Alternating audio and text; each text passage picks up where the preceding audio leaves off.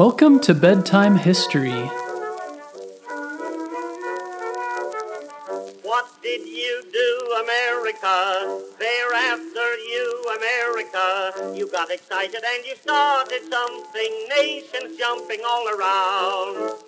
You've got a lot to answer for. They lay the blame right at your door. The world is ragtime crazy from shore to shore. Have you ever thought about how music is made?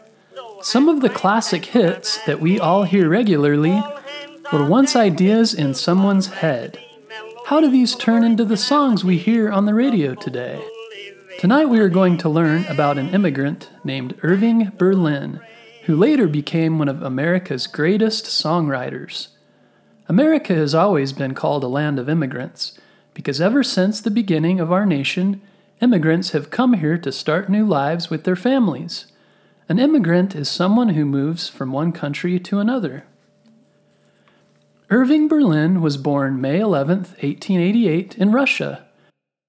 Irving Berlin's family were of the Jewish religion. It was not an easy thing to be Jewish in Russia when Irving was little, because Jews were persecuted for their beliefs. Persecuted means to not be treated fair or nice. Some were beaten, made fun of, and even had their things taken from them and destroyed. One of Irving's first memories is sitting on the side of the road watching his house burn down. It was a scary time, so when Irving was only 5 years old, his mom and dad decided to move away from persecution and to America in 1893. Back in those days, the only way to get across the ocean to the United States was to sail on big steamships. These journeys were very dangerous and could take several weeks. Many times they would run into big storms, and the ship's captains had to watch for icebergs along the way. People would get seasick on the boat, and some of the passengers could even die. But Irving's parents knew that if they could make it to America, they would have a chance for a better life, so they took the risk and took their young family across the ocean.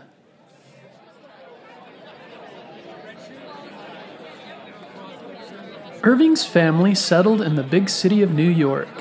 New York was a bustling city even back then, and had lots of people and crowded streets. Life was hard for Irving and his family. It was a new place they had never been before.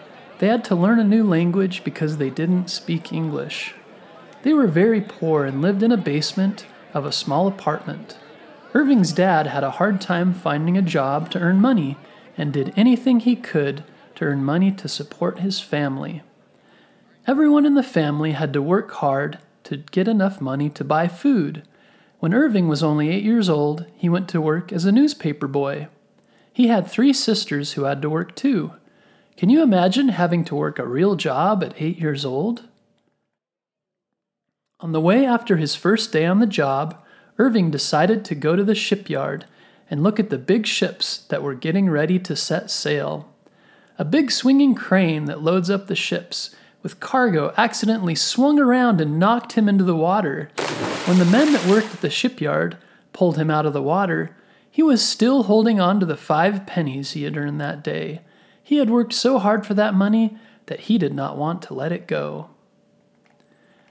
When Irving was 13 years old, his father died. He was sad, but he also worried about his family. Irving felt like he needed to move out of the home and support himself, so his mom wouldn't have to worry about taking care of him and feeding him. So at 14 years old, Irving left home and slept in a homeless shelter with the other newspaper boys. Irving always loved to sing and was taught to sing at an early age by his father. His dad was a cantor. A cantor is someone who leads the singing and prayer at a synagogue, which is the name for a Jewish church. When Irving was selling newspapers on the street, he learned lots of different songs, and sometimes he would sing on the streets and in the saloons, cafes, and restaurants. Customers would throw him pennies because they liked his songs. Irving paid close attention to the people who threw money for him and figured out what kind of songs people liked best. He was very smart and figured out which songs would give him the most money, and he would sing more of those songs. Pretty soon, Irving was singing full-time as a job. He worked hard and long, and he later said one of the reasons he did was so he could buy his mother a rocking chair. He knew she didn't have the money to buy one for herself, and he thought it would make her happy.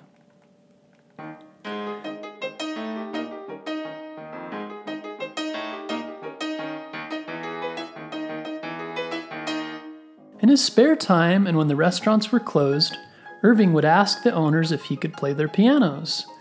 Irving taught himself to play the piano and soon was singing, playing, and putting on shows in the restaurants, music halls, and city squares.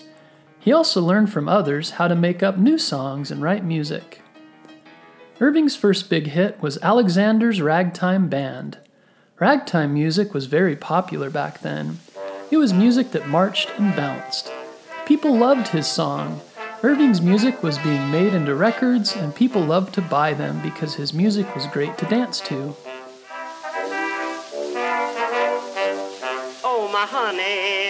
Oh my honey, better hurry and let me and ain't you going to the leader man, ragged meter man? Oh my honey, let me take you to Alexander's grandstand, a brass band. Ain't you coming along? Come on and hear. After this hit song, people knew Irving's name and he became famous. In 1917, America entered a big war that was going on in Europe. This war was called the Great War and later became known as World War I. Irving Berlin was asked to do a special mission for the United States Army, to write songs for a group that would perform for soldiers. The Army and country's leaders knew that music helped to keep the soldiers happy and inspired.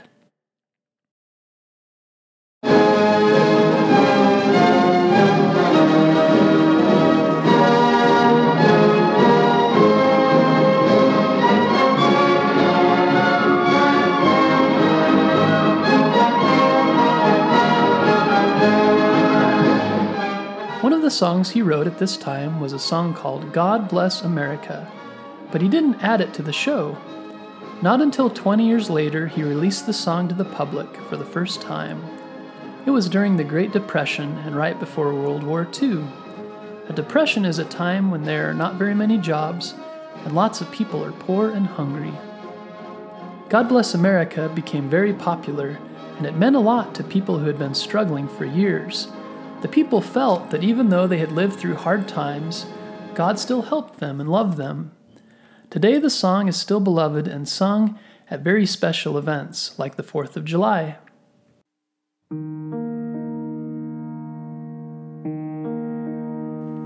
Irving Berlin loved America. To love your country is to be patriotic. He once said he owed all his success to his adopted country. He also said he wrote God Bless America as an expression of my feeling toward the country to which I owe what I have and what I am. Irving Berlin wrote many, many more very popular songs.